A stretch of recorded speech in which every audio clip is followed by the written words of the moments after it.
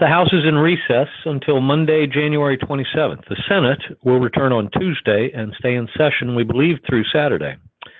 Last week on the House floor, the House came back to work last Monday and took up and passed two bills under suspension of the rules. On Tuesday, the House passed the rule for consideration of H.R. 1230, the Protecting Older Workers Against Discrimination Act, and H.J. Res. 76, providing for congressional disapproval under Chapter 8 of Title 5 United States Code of the rules submitted by the Department of Education relating to borrower defense institutional accountability. On Wednesday, the House considered H. Res. 798, appointing and authorizing managers for the impeachment trial of President Trump. Then the House considered two amendments to H.R. 1230, the Protecting Older Workers Against Discrimination Act, and then the House passed the amended bill by a vote of 261 to 155. On Thursday, the House took up H.J. Res. 76, the Congressional Review Act resolution of disapproval of the rules submitted by the Department of Education relating to borrower defense institutional accountability. It passed by a vote of 231 to 180, and then they were done. This week on the House floor, the House is in recess this week. Last week on the Senate floor, the Senate came back to work on Monday and voted to invoke cloture on the nomination of Peter Gaynor to be administrator of the Federal Emergency Management Agency. On Tuesday, the Senate voted to confirm Peter Gaynor to that post. On Thursday morning, the Senate took up H.R. 5430, the United States-Mexico-Canada Agreement Implementation Act. The bill passed by a vote of 89 to 10, with all Republicans except for Senator Pat Toomey of Pennsylvania voting for it. Then the Senate convened for the reading of the articles of impeachment against President Trump. And then all the senators were sworn in by the Chief Justice, and each went one at a time to the well of the Senate to sign the oath book. And then they were done. This week on the Senate floor, beginning Tuesday at 1 p.m., the Senate will be in session for the impeachment trial of President Trump. Majority Leader McConnell has kept his cards even closer to his vest on this one than he normally does, so we're still not sure exactly what the procedure is going to look like. Instead, the Majority Leader's staff sent this out, quote, "When impeachment proceedings resume at 1 p.m., here's generally what you can expect to see. The Senate Majority Leader will send an organizing resolution to the desk. 2 hours of debate, equally divided between the House managers and the President's counsel, begins. A Democrat is then expected to offer an amendment to the resolution. 2 hours of debate on the amendment between the House managers and the President's counsel occurs. The Senate Majority Leader is expected to offer a motion to table the amendment. A roll call vote will occur. A Democrat is then expected to offer another amendment to the resolution with 2 hours of debate. At this point, the process could continue as above, or a unanimous consent agreement can be reached to set the number of remaining amendments to be offered and or reduce the time of debate on each amendment. At the conclusion of the amendment process, a roll call vote will occur on adoption of the organizing resolution as amended, if amended. Now, to the question of faithless electors. The Supreme Court last week agreed to hear and presumably decide the question of whether or not states can require their presidential electors to cast votes for the candidates to whom they are pledged, or can they exercise their own judgment to cast a vote for a candidate of their own choosing? The court agreed to consider appeals of not one but two cases decided at the lower level.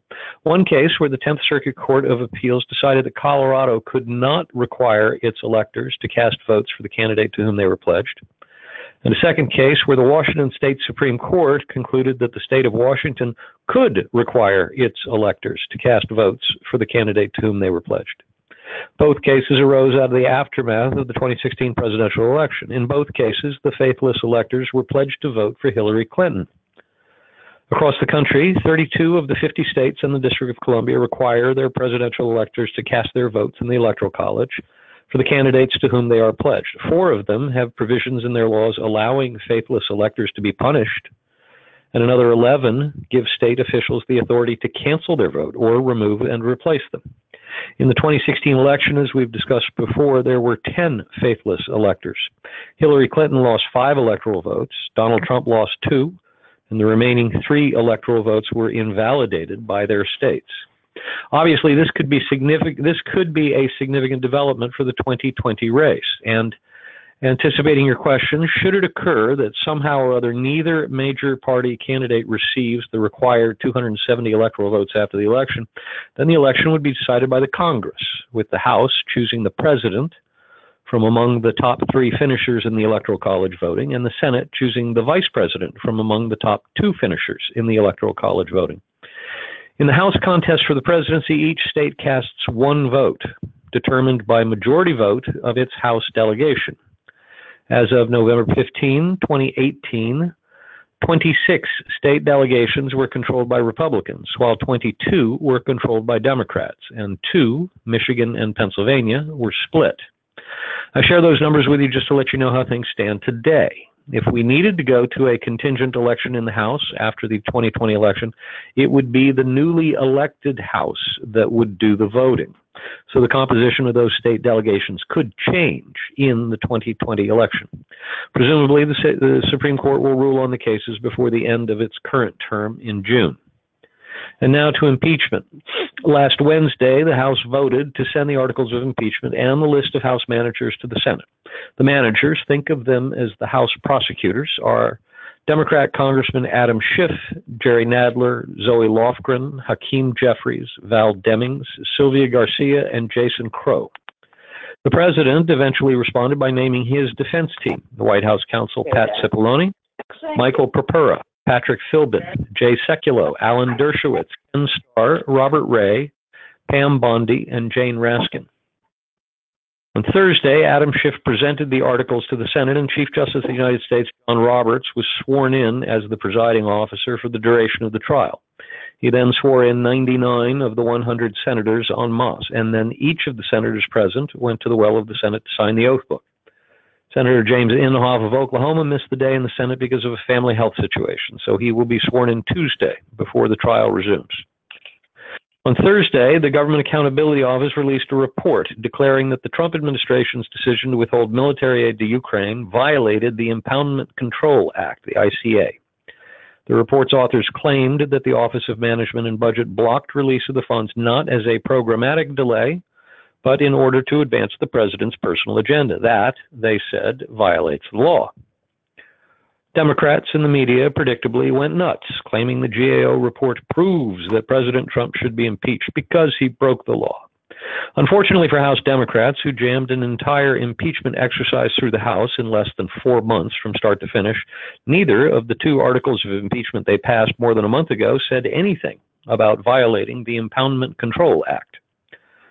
OMB's lawyers see things differently. They do not believe the Trump administration broke the law. They believe they did everything for him properly. GAO does not have its own police force. It does not issue indictments. It does not prosecute government officials it believes have violated the law. So, what good is the GAO report then? It's no good at all, other than as a talking point that can be used by either side. For Democrats, it's more proof that Trump is a bad man who needs to go. For Trump, it's more evidence that there's a deep state out to get him. The Senate trial will resume at 1 p.m. Tuesday. At that time, we expect Majority Leader McConnell to offer his organizing resolution, and the debate will begin. And that's our Washington Report for this week.